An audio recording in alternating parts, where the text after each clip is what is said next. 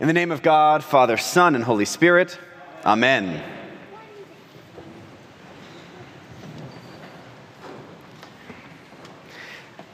Today is Pentecost Sunday. And on this Pentecost Sunday, we remember when the Spirit of God fell upon the disciples of Jesus. Now, this connects with everything that we have been doing in the Easter season. For the last 7 weeks of Easter, we have tracked the story of the apostles by looking at the way in which they grew the church in Acts of the Apostles, the book of Acts in our Bible. And as each week progressed through this Easter season, we saw that the Spirit of God was continuing to open the church, open the disciples to what the church could be, to the way in which Jesus was working through them to change the world. Now, step by step, with each question or each argument or each debate, we saw that the followers of Jesus, after his resurrection and ascension, looked to include more and more people in the church. And I hope at some point along the way, over these past 7 weeks of Easter, you've begun to wonder how in the world they could be that kind of confident and inclusive and visionary about what Jesus wanted them to do in the world. Now, Jesus was their source of inspiration. He was their teacher, their rabbi, their savior when he was there on earth.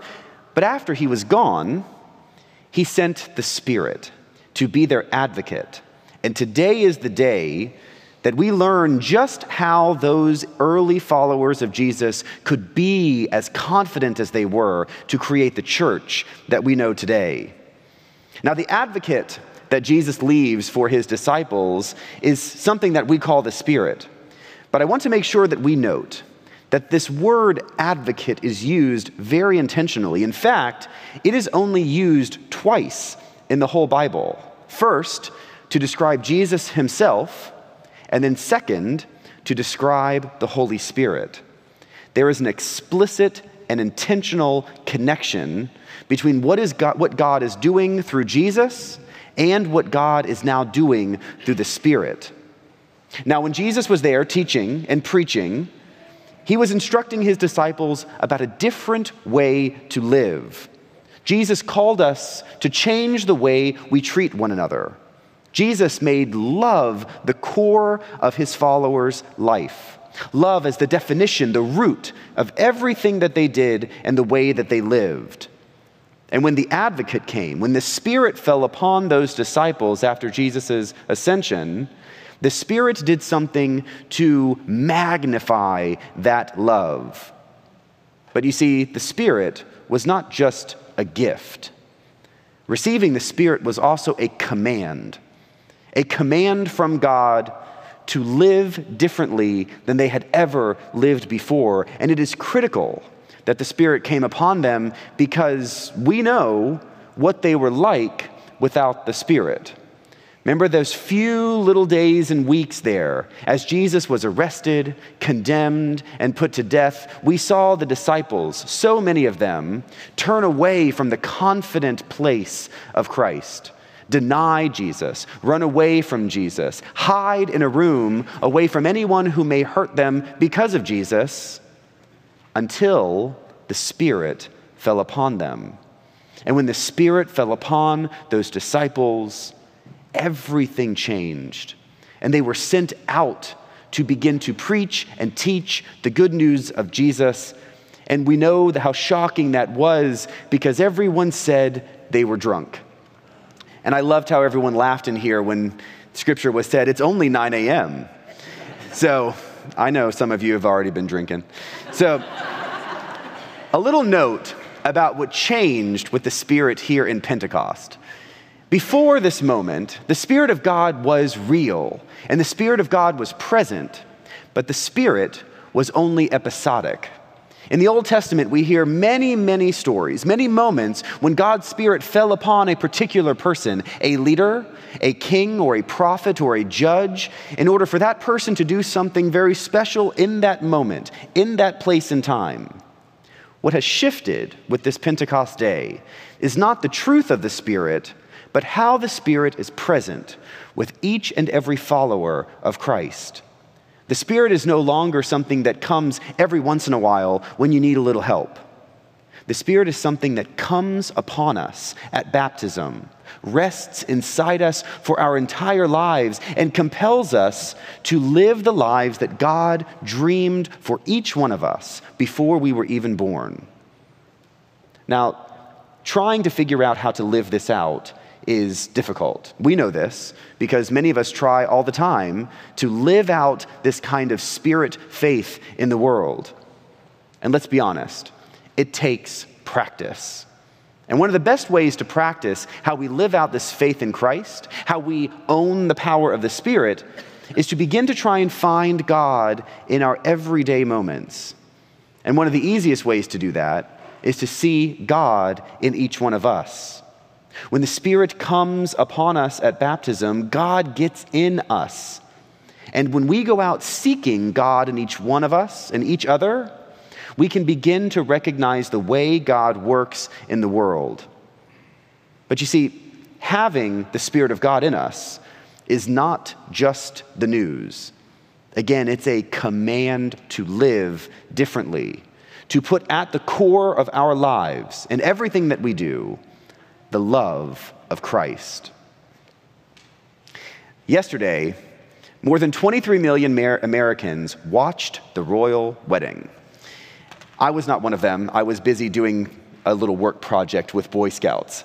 But I watched afterwards our presiding Bishop Michael Curry's sermon at that wedding. He preached a deceptively simple yet strong sermon about love, weaving a clear thread of love as the definition of everything that we are to do, the core message of Christ, a love that should define our lives and defy the evil in the world. And as I watched that replay, I was proud of his clarity and his conviction of showing what it is that we believe as Episcopalians to the whole world.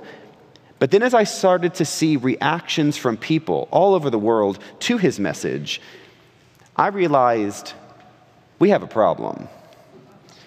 We have a problem because people were fascinated, even surprised, by an engaging message from a Christian preacher that centered on love.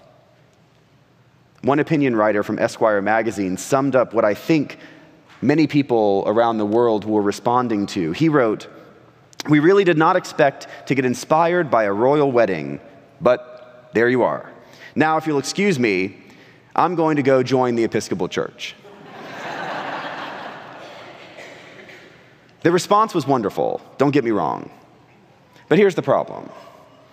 If lots of people, millions of people, were hearing something new, then we, you and I, have somehow missed the mark.